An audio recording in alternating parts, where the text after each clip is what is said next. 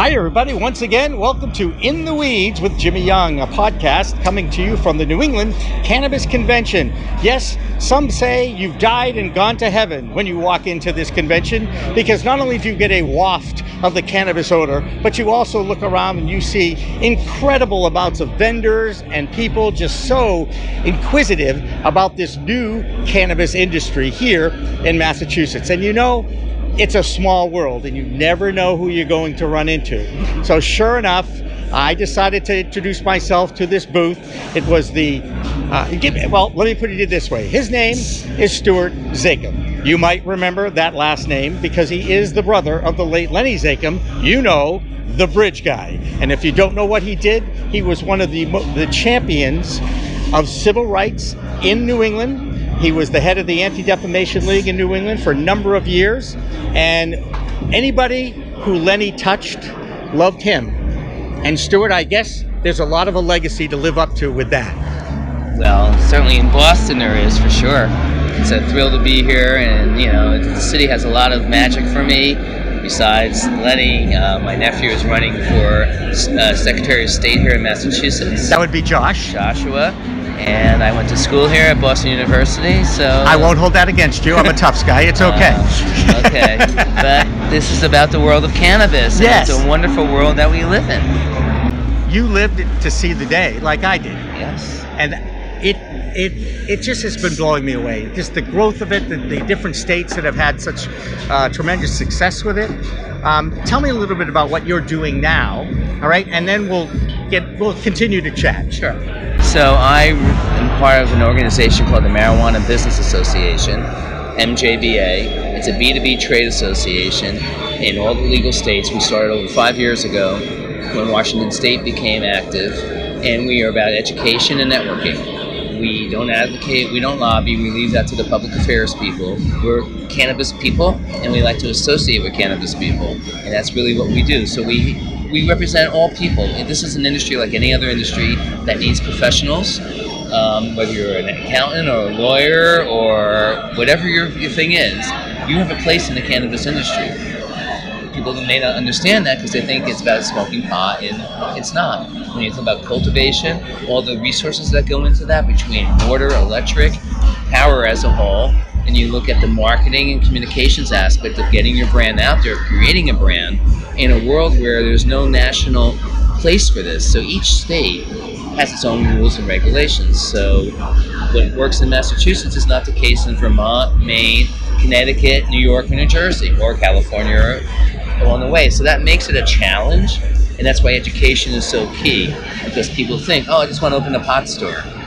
They don't understand you need like over $1 million to open a pot store. You just can't get into the business. There's an educational curve like in any other industry. And I reiterate this point because it's really important to get across as we professionalize cannabis.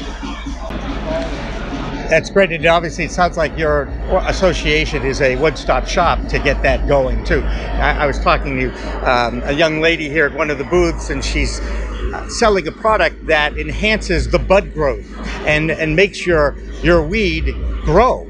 And of course, silly me, I compared it to Miracle Grow. And she basically slapped me in the face because she said, no, it's not that. It's bacteria that goes into the weed and blah, blah, blah. Science. And I was like, okay, I get it. And then across from them is the seed, Yes. The seed vendor. And I said, okay, so how do you go from the seed to a flower to putting it in your vape pipe? And she took me through the whole process. And it is amazing when you look at the projections for a $2 billion industry in the Commonwealth of Massachusetts alone. And now with not just what's going on in the United States with the movement, and I say it's a perfect blend of democracy and capitalism, you look north of the border and Canada as a nation is going to embrace it too. And that is going to be a very interesting development for the United States, because as we all know, it is located just north of us, right? So if I were to want to start a business in the cannabis industry, how does one go about getting a license? Because you were talking about that, and I know you have people on your staff that do that. Well, first you have to decide what it is you want to do in the cannabis business. So that requires research, like, once again, getting into any other career. What do I want to? What am I good at? Do I want to touch the plant, or do I not want to touch the plant? If you want to touch the plant, then it's cultivation and all the ancillary businesses that go into that. If you don't want to touch the plant, there is a world that's involved in it, and that's where the professional groups come in, because they don't touch the plant. We need to do either certain, because it's not federally accepted yet. A lot of the things that are normal in business don't apply to the cannabis space. Biggest being, there's no tax deductions for normal business expenses. So you need to be willing to lose money for at least the first 3 years, and significant money. But the expectation based, as you said, with the projections for revenue will make that a worthwhile investment if you can stick it out. But as I was mentioning, each state is different. The licensing, to your question, if you look on the West Coast, there's been a lot of mistakes that have been made, specifically in Oregon and Washington, where the licenses were like $10. And as a result, you had a lot of people who, well, they're in hot business, but there's also requirements to be in any business, the tax regulations. And so now you see a lot of businesses that are shuttered in the West Coast because their owners couldn't meet their requirements for taxes. It's not the image of the industry we want to build. Which is why, once again, we stress in each state education. Not only is it important for the people who want to be in the business, it's important about changing the perception of cannabis that is not in the business. That it is not the evil weed. It is not the reefer madness. It is a beautiful plant and has enormous benefits far beyond what people think about. And that's what this has. So it's got to be an effort to educate the public. Think about hemp. Hemp is not a product you get to get high. Hemp is one we live with. Buildings, paper, the Declaration of Independence was written on hemp. The Constitution was written on hemp. All the sails that shipped, that Columbus came across and found America, those sails were made with hemp. The United States, of course, made that illegal because they wanted to isolate the industry and who got into it, and they really used it as a way to lasso the minorities. That's we right. talk about civil rights, Yeah. and which is something, as you mentioned, my brother stood for. Yep. The state of civil rights in the cannabis industry is a disaster. I know it is. And not only is it that they get incarcerated, a 3-to-1 ratio. We know as many people white and black do smoke weed, probably maybe more white than black if you think about it. Yet the blacks are the one, and the Latinos, and are targeted by the police. And even the police come to say, what a waste of resources this is. Not only is it about money and my time, where I can be doing real crime solving, not wasting my time on this. So one of the biggest things that come out of the states that go legal is they will expunge your record. Pennsylvania just passed it, and it's really becoming a big issue, because if you're busted for weed, you can't get a job. There's lots of things that in your family gets penalized for that. It's just a federal crime. It's Schedule 1. So there's a lot of things that, as much as it's moving forward with accessibility, there's a lot of things that have to be changed to make it accepted by the public at large. You know, it's so funny. Listening to you sounds like me, because I've said every single word you just talked about. I know the history of cannabis and why it was considered evil when the Mexicans wanted to bring it into the United States. And let's face it, I think some Native Americans probably experimented with this weed at some point during their existence as well. Peace pipe is smoking weed. And as we know, the people that have money in the United States through history and were in power in politics at the turn of the century, when they legalized the wrong drug, if you will, when they allowed alcohol to enter our world and to allow it to be accepted like it is now. The fact that probably 90% of the people in America that can drink go home and maybe have a glass of wine, okay, on a regular basis. You drive up and down streets in the United States and you see liquor stores every 100 yards. But the reefer madness syndrome and the prejudice and the stereotypes that exist, not just for the cannabis industry, but for people of color, people that aren't like us, if you will. And it blows me away that this is still going on in 2018.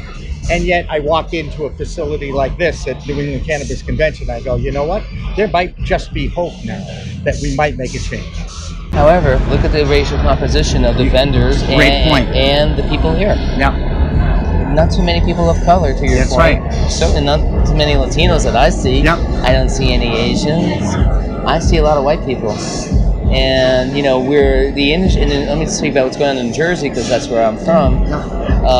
One of the biggest pushbacks we're getting in a legalization initiative is from the Black Caucus, because they think they're going to be shut out. And this is another example of racism attacking them, isolating them, and they're the people who really bore the brunt of the incarcerations, and now they're not allowed access.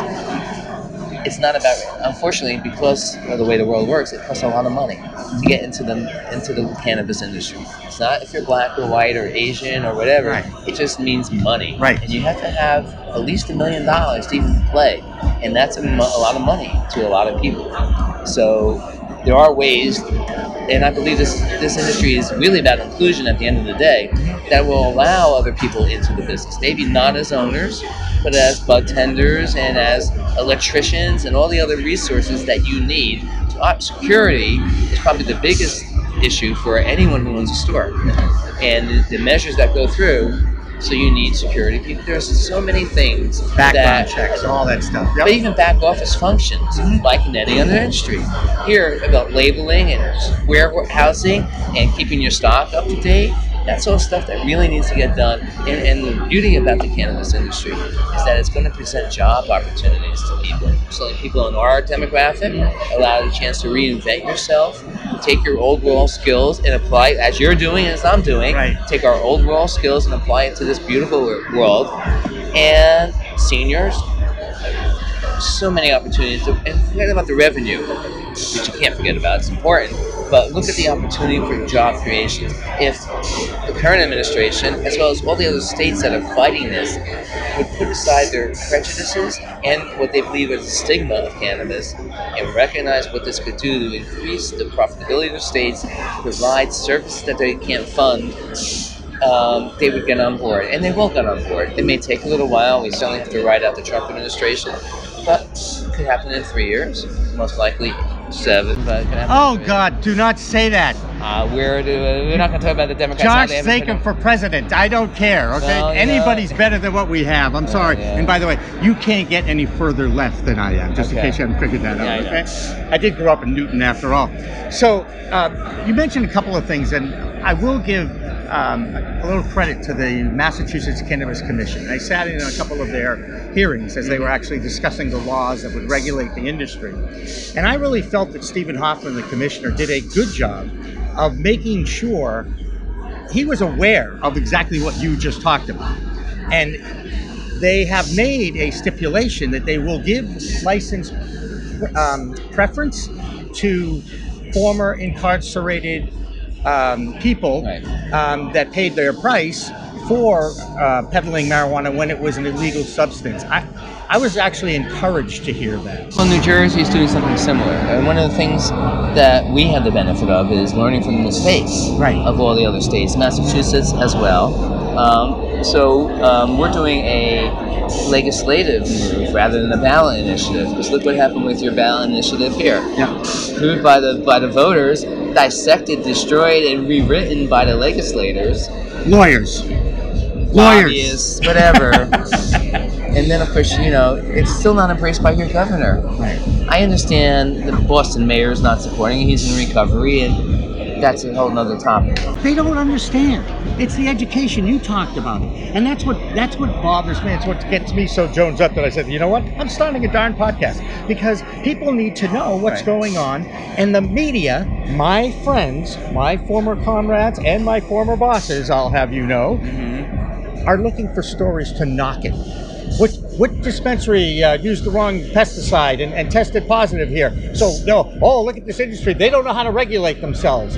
I mean, where are all the positive stories about the cancer patients that have used it and have changed their lives? Where are that's what I think the media is dropping the ball on. Well, I couldn't agree with you more. I've been actually advocating that strategy to help diffuse the backlash that we get on a regular basis. Because who can say no to something that can take a child who's been suffering with this disease that there's no medicine for, and yet they start taking cannabis, not smoking, to get high, using the benefits of the plant to take care of their illness. And recently, I'm sure you're aware, there was a lawsuit against Jeff Sessions by 2 families and some other groups. Marv Washington used to play for the Jets, and that 2 guys who were actually here. Tim Fox or? No, two guys involved in the CCA. Oh, okay, sorry. They're minorities, and they were suing for the same reasons we're talking. Yep. Mm-hmm. The judge heard it. He agreed with everything they said. This is a wonderful drug, wonderful plant, has no bad issues. He was going to come back with a ruling. He decided to throw it back to the FDA. Right. Oops. Well, but nevertheless, what he said on the record was positive. He's a federal judge, not some local guy. I understand. Federal judge. So there was a little, as much as it was disappointing that he didn't rule the way we hoped, he gave us ammunition to use when you have a judge making those statements. Once again, it's not going to happen immediately. Nothing's going to happen immediately. But look what's happened in the meantime. Look where we were, and look where we are. I agree 100%. To your point about walking into a room at the Heinz, 2 rooms that are filled. I've been at this show for 4 years. This is obviously the largest. It's grown astronomically, and that's because people have a real interest. It's not consumers; these are business people. Mm-hmm. Not a consumer show. There's some paraphernalia, but this is not a consumer show. Mm-hmm. You're seeing about abstraction. You're talking about vaping. All these technologies and sciences that are part of what this industry is. PhDs. It's an open place for everybody, and that's what makes it wonderful. Stuart, it was meant to be. Lenny put us together. I really believe in that, by the way. I really do. I know you can shake, but I really do believe that. Always one of my favorite all-time people, needed to say, and you know how many times you've probably heard that in your lifetime. Once again, tell us a little bit about your association, how people might get in touch with you, is there a website and stuff like that? Sure. Well, there's 2 things. We have an association, it's mjba.net. It's member supported. We are, it's not expensive to do. If you're an individual, it's $100. If you're a company, it's $250. It's not, we don't make our money that way, but obviously we have costs that have to be covered. But it's really, once again, about connecting, and we welcome everybody in any industry who wants to learn about the cannabis space. You can write to me at stu, S-T-U, at mjba.net. I also run my own public relations firm that focuses on clients in the cannabis space, and coincidentally, it happens to be called Bridge Strategic Communications. And once again, you know, as the bridge was named after my brother, because he built metaphorical bridges between communities, public relations builds bridges between different audiences. We're the platform, the vehicle that communicates the messages, the strategies to different audiences. So there's a real symmetry in that as well. But it means more because my logo, of course, is the bridge. And that's a beautiful thing. And Stuart, I really enjoyed. We're going to continue to talk, but you know, a good podcast has to be under 20 minutes. So we want to keep it under 20. And I so appreciate you taking the time here at the New England Cannabis Convention. You've been listening to another episode of In the Weeds with Jimmy Young from the New England Cannabis Convention.